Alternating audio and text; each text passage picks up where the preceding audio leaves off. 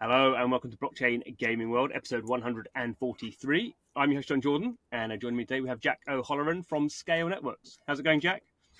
Going great. Thanks for having me here today.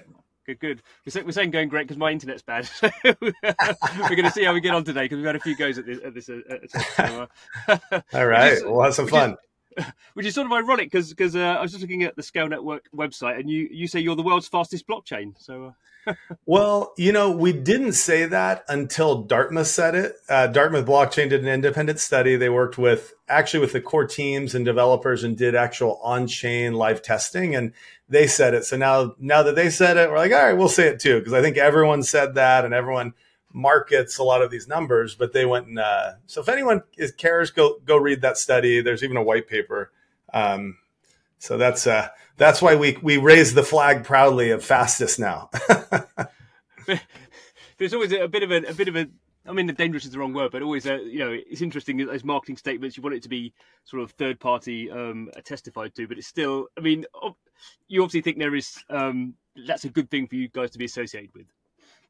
Yeah, exactly. And there's just I think we've always been more conservative and not wanting to say things that aren't true, and which.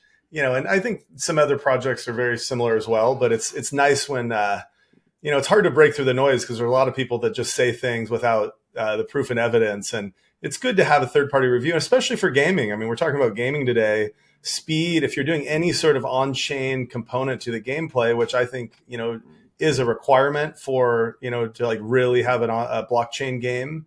You can't just fake it and, have something, some NFTs minted in a single wallet and let people use a Web2 application. The chain should be interacting and participating, and you've got to have speed. You've got to have transaction throughput. You have to have low latency, time to finality. So those are important. End up being really valuable things for game developers.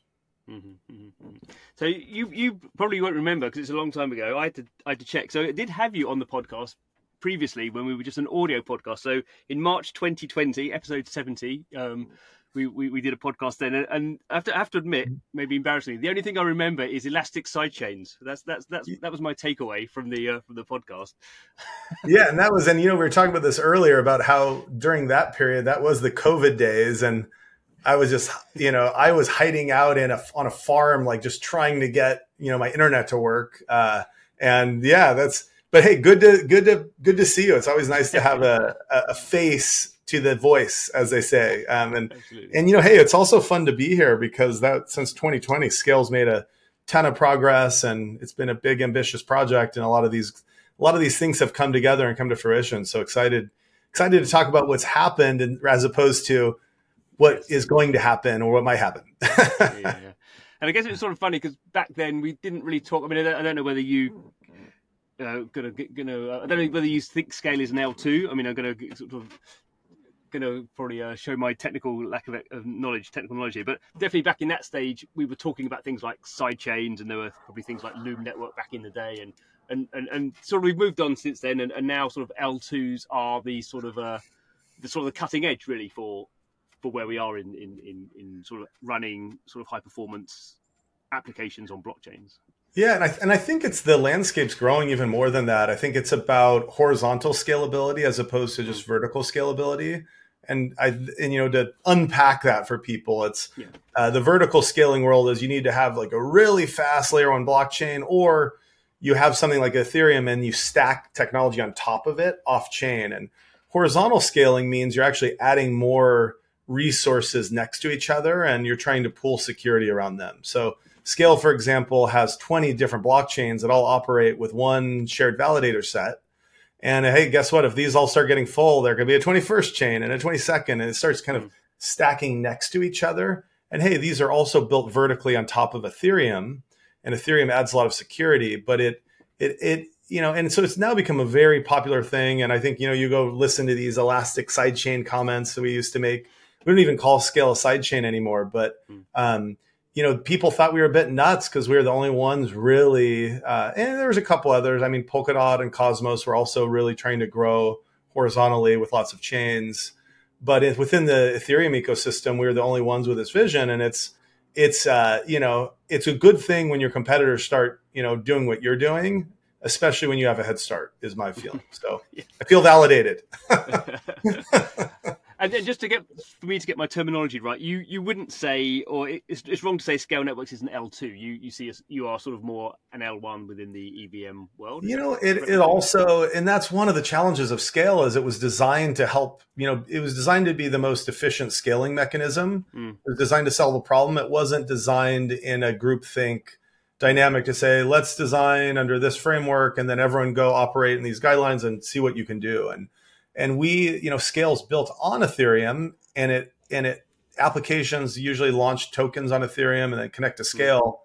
And so in a way, we're like a layer 2 plus. So we've got layer 1 security, we've got layer 1 blockchains that have layer 2, components and layer 2 functionality, and also some layer 2 security features. So in a way, it's a layer 2 plus. And it's got a lot of flexibility. We have some applications that saying, hey, everything's on Scale. We're still layer 1. We have other ones saying, let's build on Ethereum. Let's put our NFTs on Ethereum. Let's put our core token on Ethereum. And then we're going to connect to Scale in a layer 2 environment. But I think the industry is maturing, and a lot of these nuances are people are realizing they don't matter. At the end of the day, can you help developers? Can you provide fast throughput? Can you provide cost-effective transactions? And are you secure? Yeah. I was kind of laugh when I'm still trying to understand what L2s are, and everyone starts to. Well, the next thing's L3s, of course. It's all you go. Oh, at this point, we sort of let's just. I'll tell you. I'll give you like the most simple way to say it is, to be a dogmatic pure layer 2.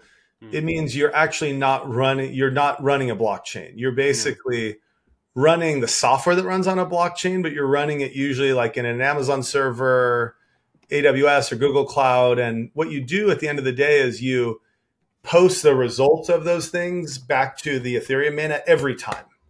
And so there's always an affiliated cost. You're always going to be, usually it's 5 to 10 cents a transaction. Sometimes a pure layer 2 will have there was a time Arbitrum had a $4 transaction gas fee, and Ethereum's was $3 for the same thing because of the congestion on Arbitrum. And, it's because so you gain security by posting everything back. Whereas Scale is not, it's running a consensus in that chain, and it's running really fast, and it doesn't post everything back because, it just doesn't make sense to you from a cost perspective. And we've had, last month we had 23 million transactions, something like that. I can look here in a second. The month just ended. There were 22 million each of the prior months. And imagine if we were spending the dApps were spending 5 or 10 cents per transaction. It just would be, really, really not feasible. And you find that on a lot of these other chains and L2s, it's not feasible. And without really heavy subsidized grants to the big games to offset the gas fees, there's no way that they would pay for that. Absolutely. And just another sort of data point, that you've just had your 1 millionth active wallet as well. So that, again, that's, Yeah. I mean, that's so, go back 3 years ago, the network had not launched yet. And we had big goals and ambitions. And it was really June 2022, where I think prior to June 2022, there were less than 1 million transactions total in the network. There were probably less than 10,000 active wallets. And that's just a year and, not even a year and a half ago. We've now had 1.6 million active wallets. So we passed 1 million, and it keeps growing fast. There's been 645,000 active wallets in the last 30 days. Last month there were 21.4 million transactions, and we've had 162 million transactions total, and since June of 2022. So there's a lot happening. It's nice to, and hey, hats off to the developers and the game builders and the people doing growth and community growth at our partners. They really, we built. Our community built, and our developers and open source contributors built some really amazing technology, but, the ball's in the hands of the game players and the game devs now, and it's awesome to see them be successful. And I guess it's sort of, maybe ironic is the wrong word, but I'll say ironic that this sort of has happened during what we see as the crypto bear, certainly in terms of sort of market values, but that's sort of underneath the surface, the sort of currents are moving in a different direction. It's kind of interesting. You look at, you go to the DApp radar, you just look at the top chains, the first view, and it's all stacked ranked by number of dApps live. Without calling out any chain in particular, but a lot of these, like 90% or 85% of the dApps have 0 active wallets. And so you see these people that are in the lead that have thousands of dApps, and there's just actually nothing happening. And Scale and also some other, chains and L2s are really making progress right now in the bear market. And I think at some point people wake up and say, oh, wow, like who's actually really producing, as opposed to who had the highest token value going into the bear market, and everyone kind of got beat up at the same ratio. So, for us, it's just, hey, like put hay in the barn now, deliver, and, maybe people will recognize that later. But it's really all you can do. Yeah. And I think it's definitely from a sort of with a sort of game hat on or a sort of entertainment sort of apps hat on. The fascinating thing is, crypto cycles always are sort of driven by speculation and maybe macro and all that sort of stuff. That's what we've seen, at least for the last cycle. Whereas this one, at least to me, that it seems the groundwork is that there are a whole bunch of these, whether you call them L2 chains or whatever, and they do have quite a lot of activity on, and they now, as in sort of the past, you get a lot of activity on Ethereum, and then it gets to a stage where no one could do anything on Ethereum. And the price kept going up because that was a speculative thing. Whereas now there's just like lots of stuff happening. The price isn't going up. That's, but at some point you kind of think if people were just doing stuff on these chains, there's no, as you say, very little cost to actually doing that anymore, which has been a big problem in the past. Then you actually have a sort of, you would hope, a stronger foundation for people realizing, or the community realizing that a lot of this stuff is happening now, and people are playing games or whatever they're doing. And it's a broader mass market appeal. Yeah, totally. And if you look at like the bear case or the naysayers, devil's advocates view of blockchain gaming, blockchain gaming is the games aren't fun. It's expensive to do anything, use transactions. The user experience is difficult. You have to be an engineer to be able to use and play these things. And it's just slow. Like anything that happens on chain is slow. And literally all 4 of those things have been solved. Yeah. And it's just those criticisms were accurate and fair, but they're not anymore. And, there's a lot of smart people who have been working on those problems. And, I think kind of there was blockchain gaming, and then on the other end of the spectrum, there was gaming. And now we're kind of seeing like the blockchain games really just look like games and feel like games and act like games, and and have custodial and non-custodial options and serve both parts of the market. So I think when these bear market shifts, it's not just because of macro. Like to your point, it's actually things are happening, and we're seeing things happen, and these are the breadcrumbs people piece together and say, oh well, like promises are being delivered, and so it's exciting. I think gaming is going to be the star of the next phase here. Mm-hmm. So let's talk a bit more some specific titles here. So actually, one of the reasons that I wanted to get back on the podcast was, I guess, 3 months ago we've had this sort of game, Untitled Platformer, which is in and of itself as a game, it is a platformer, very sort of retro sort of design. It's sort of as you'd expect from sort of an indie game, a game that's called Untitled Platformer. It's a browser game. There's also a mobile version as well, and that's doing sort of really well. And that, I think, for me, that was sort of a sort of signifier of, I know about SKALE Network, and now there's actually a game that, I think at one point was doing like 40,000 sort of daily active wallets, which is in the big scheme of things one of the larger games out there. So how's it been on the inside? Sort of because of the developers have to sign up to you, and you see this sort of stuff happening sort of months. Yeah, I mean, it's awesome where so now 5 of the top 25 games on the DApp radar ranking are on Scale, which is amazing to see. And for us, we see all of these builders. They come and they start building in the ecosystem. They start contributing. They start testing on testnet. They sign various agreements to say, hey, we're committed to build on Scale, and the foundation does stuff to partner with them and help them and co-market and work together. That's just how it works across all of these chains. And the execution's all decentralized, but there's always people, businesses, people working to help grow and partner together. And so we get to see the early indicators of what's happening. And you and I had a chat about this before, where these things, it's not a surprise to me because I've been seeing these people in testnet. I see these games coming, and there's a lot more coming. It's exciting.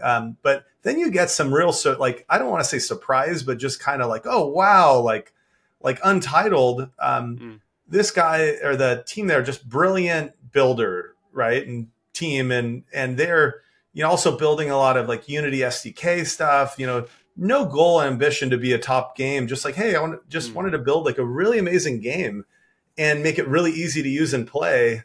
And just wanted people to have fun. And it's just like seeing that, and all of a sudden just like, boom, the success. And, it was, that's like, it's awesome to see that. And that's how gaming works. You look at like the indie studios, and there's some darlings that come through, and everyone, it surprises everybody. And I think Untitled's one of those in our space. Mm-hmm.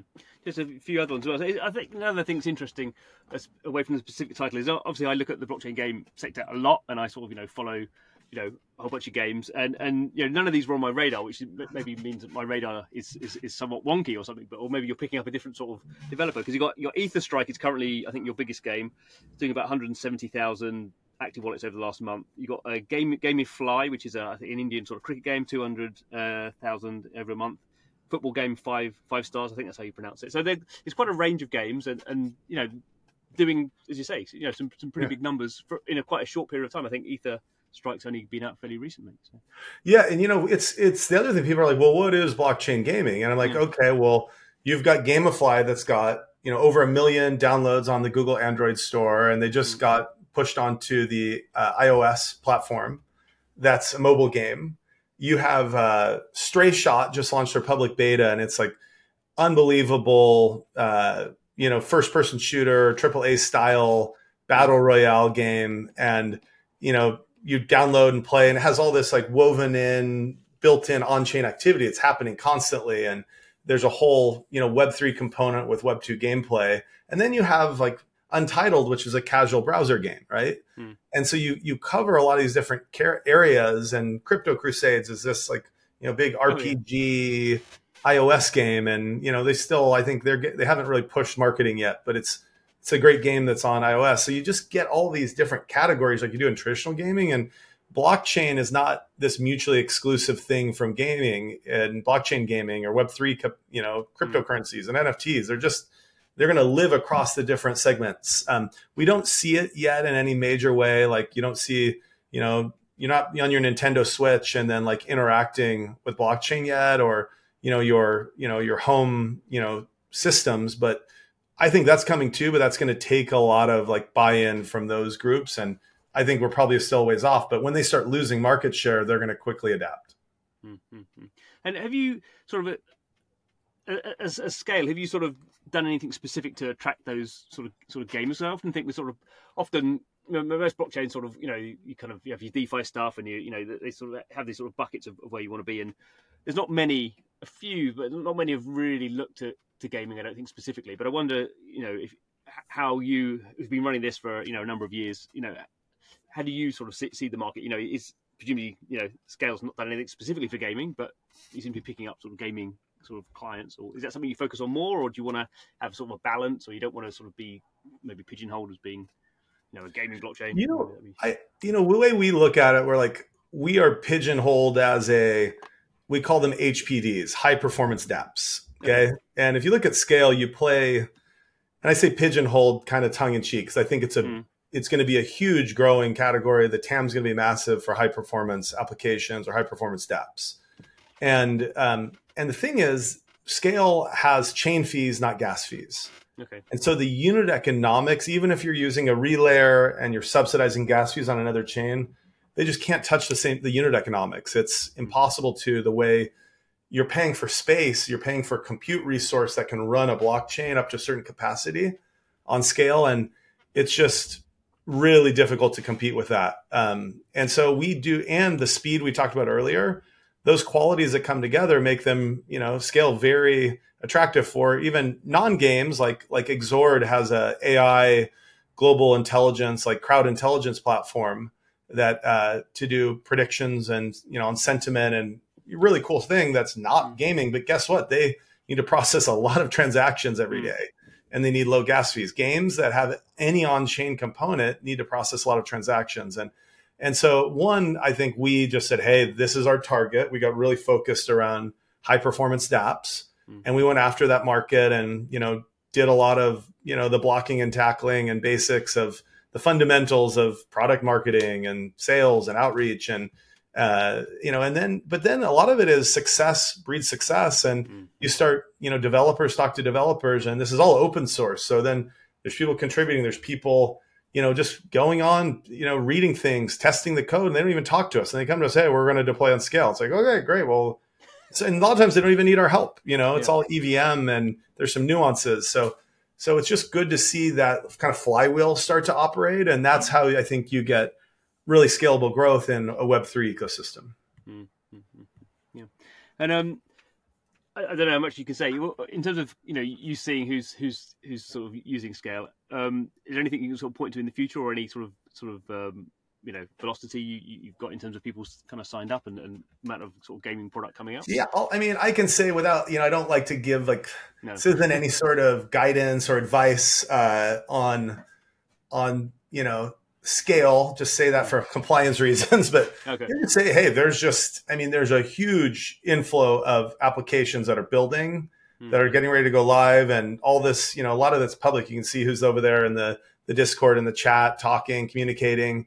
But, we're excited to, if we talked 3 months in June, maybe we had one of the top 10 or 15 blockchain games and 2 of the top 50. And now we have 5 of the top 25. And, I'm excited to see these upcoming launches and, just see more and more of those. And, hey, I'd love to see half of the top 20 be on Scale. That'd be, for what it really, a lot of it, the success is going to come down to also how well do these teams execute. We're giving them, I think, a great environment and a platform to execute. And I think there's some phenomenal builders building on Scale, but they've got to deliver, they've got to do their jobs well, and we're going to be there to help them. And, but it's all about removing friction, I think, is the theme. Whether you're a developer building a game and you need to remove friction for the player, if you're a chain, you need to, or L2, you need to remove friction for the developer so they can actually create a good platform. And then, hey, you, even in this market, there's people playing every day. I was in Singapore at Token 2049. There are 10,000 people there. No one, if there's a bear market, people forgot to tell those 10,000 people because they were there and they're more excited. Then, I went to a conference in the US a week later, and it was like probably 20% of the people that were there 2 years before. No, definitely. No, there is definitely that. I think you've seen really sort of this year in particular, the sentiment with sort of North American and Western markets compared to Asian markets, which maybe Asian markets were sort of lagging a little bit in the sort of in 2020s. So they've got a bit of sort of catch up. But in terms of certainly on the gaming side, there's sort of Koreans and the Japanese and some of the regulations around that. The Japanese government being very open and setting down laws in comparison to what's going on in the US, which is sort of the exact opposite. It's quite stark now, I think. Yeah. And, we're seeing a ton of growth in Southeast Asia and India and Pakistan for Scale. Not, we definitely we've signed up a lot of partners now in those areas, but also partners in Dubai and Singapore, where the game developers are and the companies are that are, know that there's just a huge set of people playing and just actively playing and also making a living. And a lot of these people for blockchain gaming or traditional gaming, they're grinding, they're trying to make $1 to $2 a day. And, and then that is a big foundational piece of any game ecosystem and game economics. And then you have other people that come in and say, oh, let me buy that sword that they powered up over the last 2 weeks and I'll pay $20 for it. And let me buy, now these are NFTs, which is the beauty of blockchain gaming. It's, it's just the traditional business landscape for gaming with grinders and whales and, and mid-market, but it all lives in a much more seamless, frictionless, open, transparent marketplace on blockchain, as opposed to in the, the walled garden of a single marketplace that a game runs. Mm-hmm. And of course, that sort of flow has always been happening in the big MMORPGs from places where time is cheap to uptime is expensive, but it just happens in the grey markets. So you can't, I always kind of think when people get complaining about blockchain and NFTs and all that sort of stuff, and maybe in the space we sort of over egg sometimes all the sort of the benefits it can bring, just in terms of it can solve these problems that have bedeviled online games for the last 25 years, in the sense of all this grey market trading. That can just put that on a open basis. I mean, that seems and you still can capture your royalties, right, as the publisher game company, right? You don't need to have, you can have a 100x larger storefront without losing any sort of upside. So you mentioned so you compared Scale to something like a Polkadot and Cosmos, in terms of it being this sort of you're very modular, and as far as I can understand it, you have these sort of chains running, and if people want more performance, they just add more chains.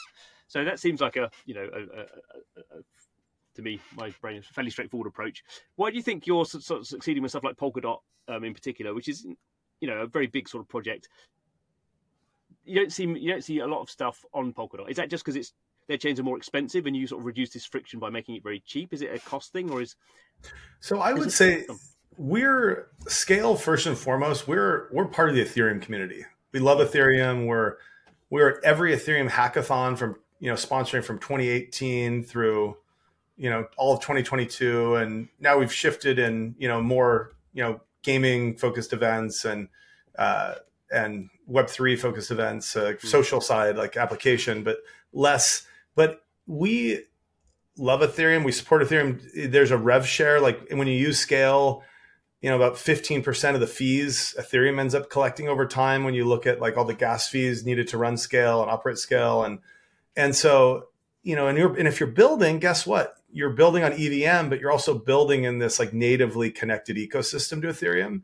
And that actually matters for developers.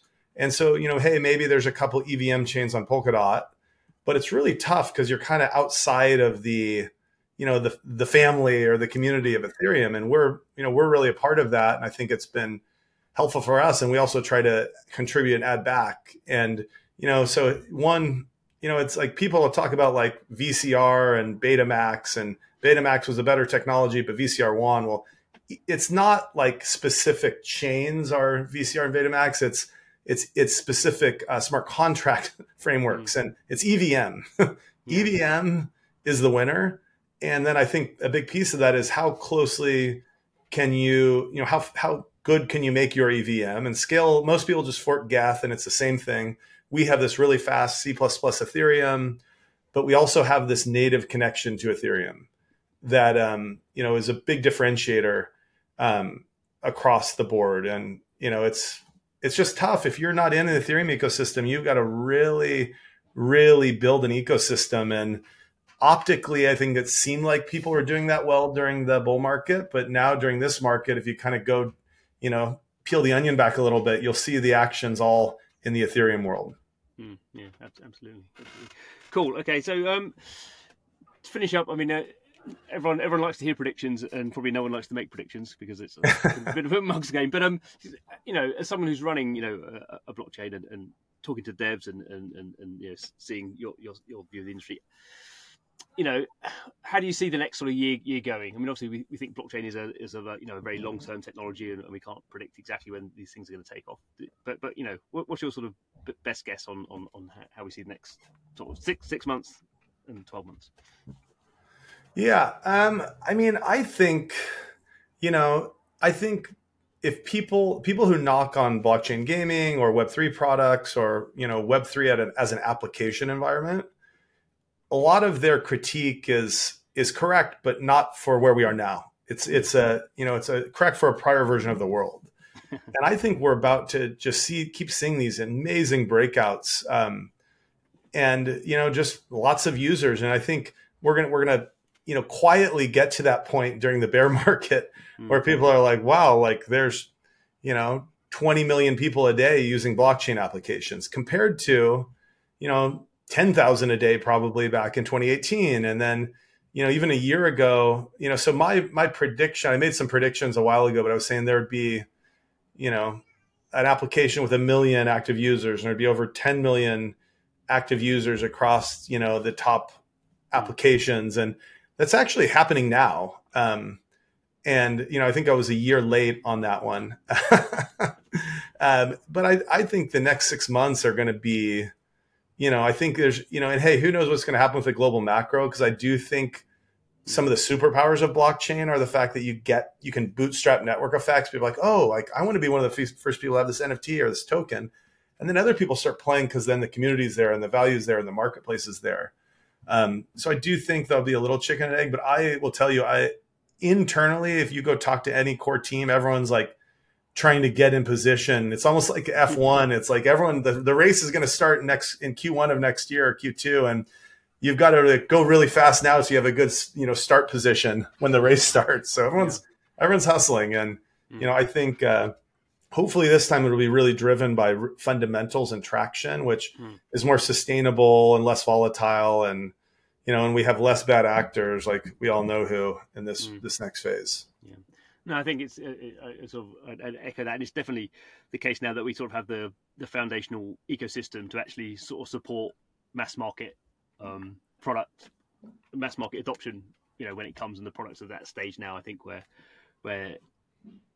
increasingly at some point something does take off and is going to scale and not have, I guess we had Axie Infinity, which didn't work for various other reasons, but we sort of, the one thing I think blockchain sector is very good at is always building and always learning, and it's sort of a little bit, at some point that's gonna, you can't go wrong. If that's your attitude, you can't go wrong. Hey, one thing I will say is I think we are going to have a downloadable game that has blockchain backend be I'll say top 10 downloadable PC gamer game in the next 6 months. And the reason why is right now that community really dislikes blockchain, a lot of those, heavy game players. But the first winner who does this really well, who kind of gets into that market, these people also, they like to win. They like to be on leaderboards. But you know what? If you can win and make money, all of a sudden you're at home, pretty good gamer gets to be an esports player. You don't just need to get paid only if you're at the top echelon. And you're going to be able to get liquidity and like value by playing every day. And if you're good, you're going to want to do it. And when you're good, guess what? You have a bunch of Twitch followers. You have a bunch of, you want to get more people there. And so these people that are fighting it are going to start playing some of these games and say, whoa, this is good. And if I'm one of the early people to shift over, I can accrue a lot of value. And then, there's probably just going to be 2, 3, 4 of these that everyone centers around. And then there's going to be like 100 copycats that won't do well. But I think we're going to have in the next 6 months, you're going to see like a couple of those, and it's going to start cracking some of this like, big wall that the gaming companies have up right now. Mm-hmm. Yeah, I think there's definitely a lot about as you sort of point out, the education around what people thought NFTs were and what blockchain, what they thought it was to what it actually even was then, but certainly what it is now. Yeah, like Stray Shot, for example, our one of my colleagues, his son's like 23 or 24, and he's got a bunch of buddies. They're all gaming together, and they've got all live in a place in San Francisco, and they start playing Stray Shot because they're like. Because his dad asked him to like, hey, can you and your friends play this? And, they're downloading games and playing. And then they're like, we actually really like this game. It's fun. And, oh my God, look, we're going to look at all the currency we're winning. And, and are these going to be worth something? And so it's like you see that kind of happen. And the open beta just launched, I think, last weekend. So anybody can go play it now. And it's like, I see things like that. I'm like, yep, that's there's good things in the near horizon for blockchain. Good. And on that positive note, okay. Thank you very much for your time and dealing with my dodgy internet. So, thanks, Jack. Hey, John, it was a pleasure. Thank you. Good. And thanks to you for watching, listening to the podcast. Hope you are consuming it. Every episode, we're talking to the people who are helping building out this new way of playing games, building communities, all this fantastic stuff. Hope you are enjoying it. Please subscribe and come back next time. See you then. Bye-bye.